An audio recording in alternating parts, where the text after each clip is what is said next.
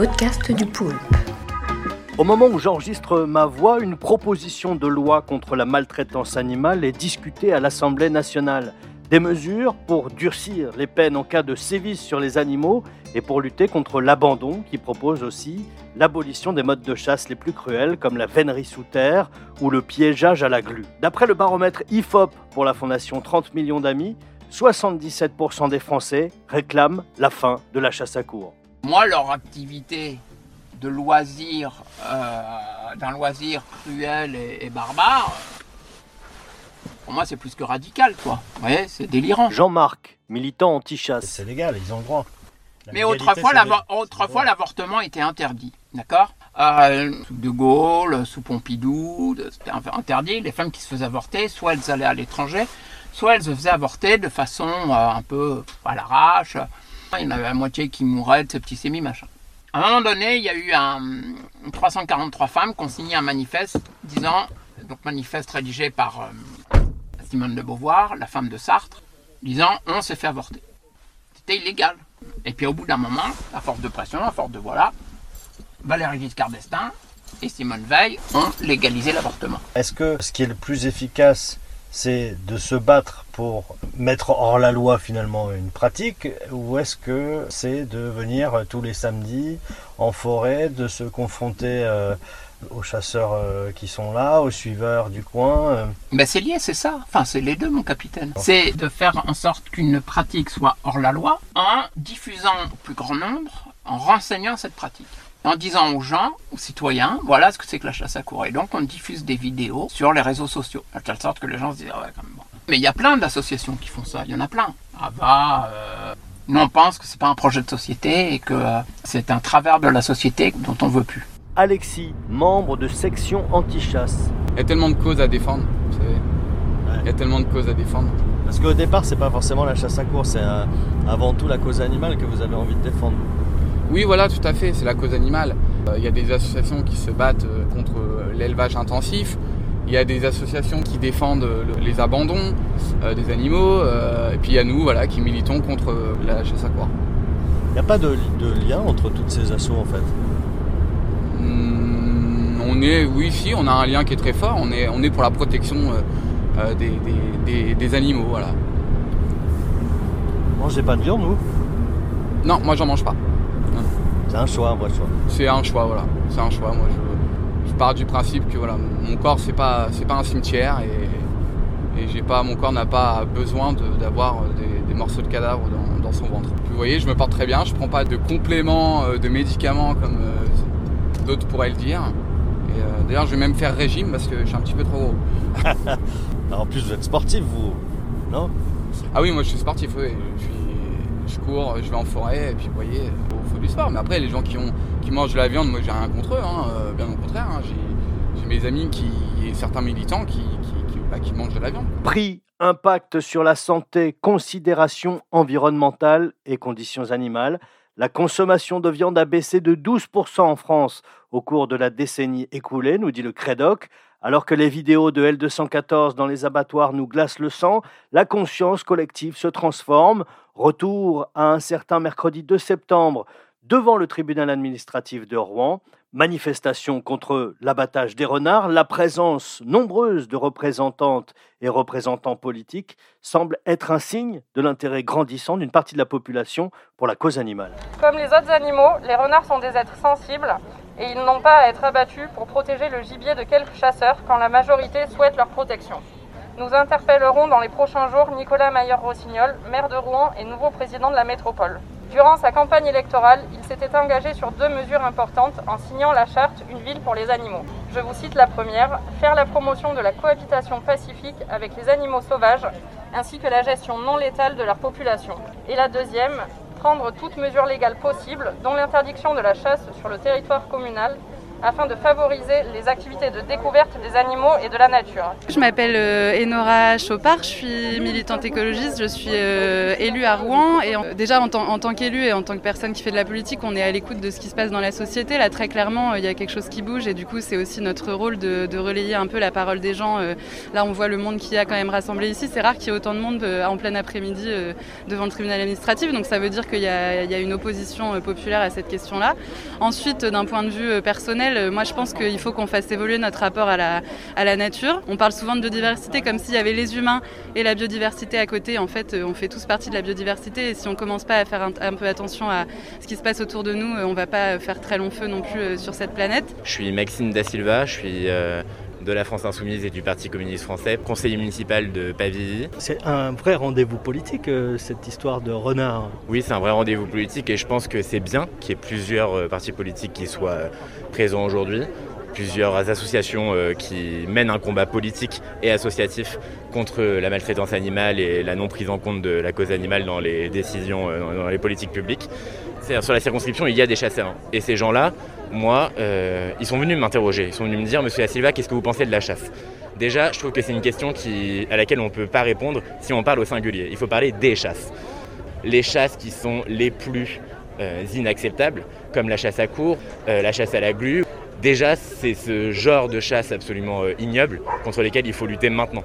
Il faut les interdire en fait. Je pense qu'il y a plein de chasseurs aujourd'hui, et j'en connais, qui considèrent que la chasse à la glu et la chasse à la course, c'est des chasses qui sont intolérables. Et après, la prise en compte du bien-être animal, le but, c'est pas de monter les uns contre les autres, les animalistes contre les chasseurs. Il faut mettre les gens autour de la table et discuter.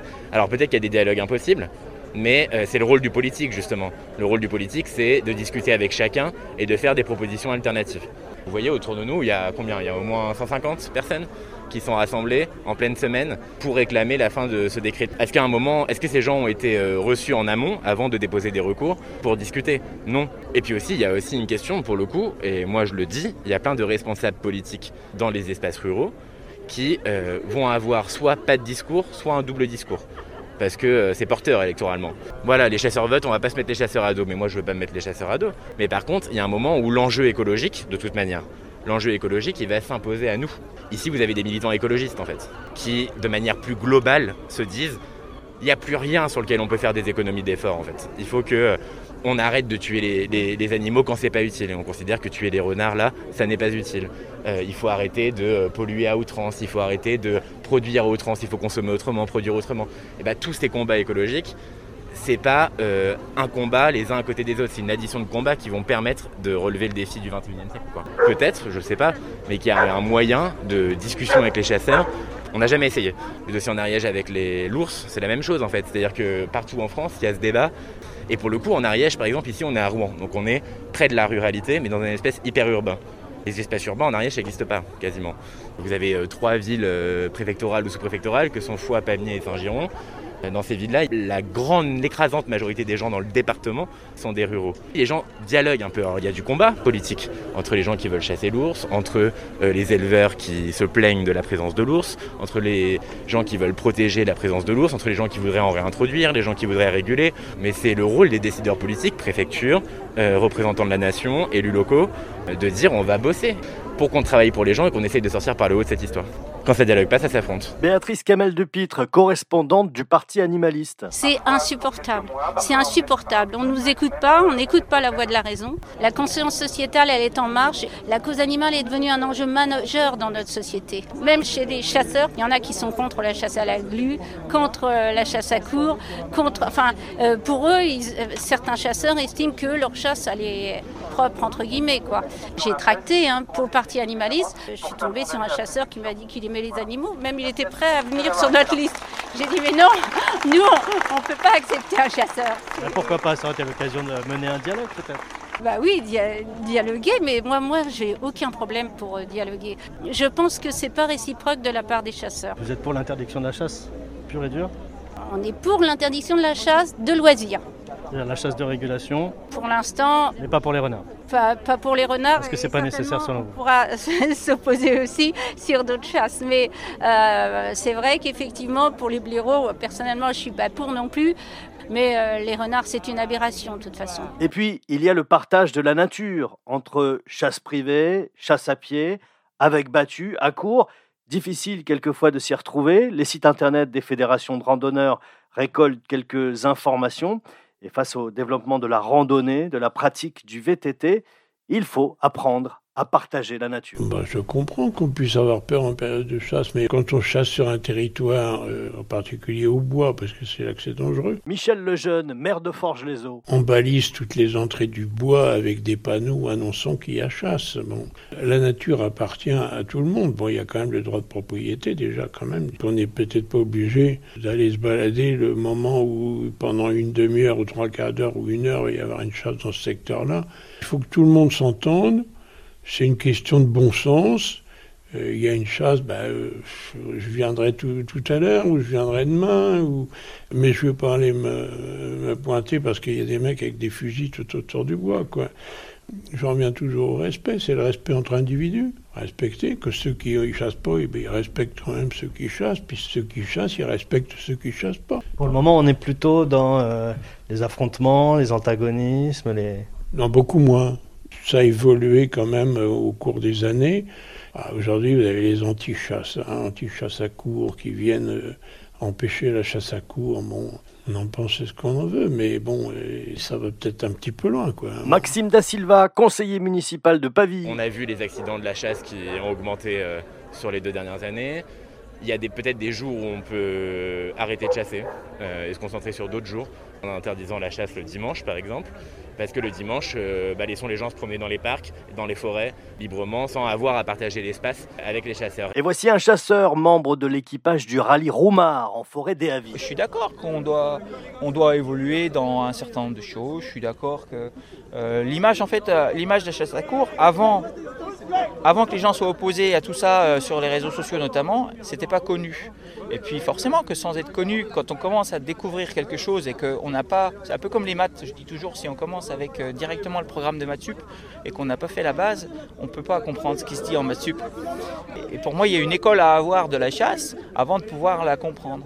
Après, si on n'est pas d'accord avec la chasse, mais qu'on est capable de justifier tout un tas de choses qui sont réelles et vraies, c'est bien.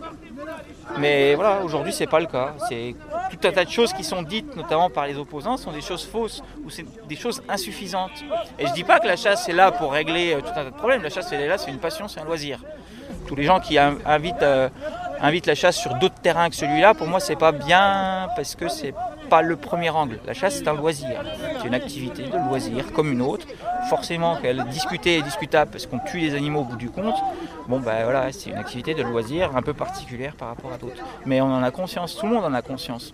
Un chasseur à tir, il a conscience de ce qu'il fait en règle générale. Après, tout le monde n'est pas parfait, tout le monde n'est pas génial. Tout le monde, il y a aussi des gens qui sont issus de la campagne et qui n'ont pas forcément 50 000 questions à se poser le matin sur est-ce que c'est bien ce qu'ils font, est-ce que c'est pas bien, mais en tout cas... Les temps changent et en octobre 2018, One Voice et Ipsos lançaient une étude sur la perception de la chasse par les Français. 84% des personnes interrogées trouvent cette pratique dangereuse, cruelle pour les animaux et faisant certes partie du patrimoine français, mais d'un autre âge, ils sont 82% à réclamer l'interdiction de la chasse non seulement le dimanche, mais un 2e jour par semaine et l'intégralité des vacances scolaires. Ouais, non, c'est exagéré, quoi. Bureau du maire de Forges-les-Eaux, Michel Lejeune. 82%, il n'y a pas 82% des gens qui sont anti-chasse, heureusement. Qu'on trouve un moyen de partage, mais ça demande vérification. Non, mais la vérité, c'est que le nombre des chasseurs baisse aussi, quand même. Il faut l'admettre, ça. Et pourquoi le nombre de chasseurs baisse? Parce qu'il y a de moins en moins de gibier. C'est parce qu'il y a moins en moins de gibier. C'est une régulation naturelle, quoi. Bah oui, c'est la régulation naturelle des chasseurs. Non, c'est pourquoi? Parce que la tradition passe mal ou... Non, c'est pas une question d'image. Je pense pas que ce soit ça le fait qu'il y ait moins de chasseurs, c'est que bon, il y a moins de... Il n'y a pas grand-chose, quoi, faut ce qui est, quoi. Alors, face à l'image de plus en plus détériorée des chasseurs et à la désaffection que la pratique est en train de vivre, la Fédération nationale de la chasse sort la vidéo pour s'adresser aux jeunes générations qui apparemment aiment manger du quinoa. T'as une de ces têtes? Ça va, toi? Avec mon nouveau poste, là, le directeur qui vient d'arriver, moi je suis sous l'eau, je m'en sors pas. Évidemment que t'es sous l'eau. Enfin, Marie, on se nourrit pas d'eau chaude pendant un mois. Et comment tu fais, toi? Bah, comme tous les êtres humains, ma vieille. Primo, je mange sain. Des légumes bio, un peu de poisson, de la viande, un peu de tout, quoi. Tu devrais essayer, c'est un concept incroyable. Secondo, tous les week-ends, je vais à la chasse. Et pourquoi pas vous? Avec la chasse, retrouvez votre vraie nature. Alors, il est comment, mon chevreuil au quinoa? Ah non, mais c'est trop bon.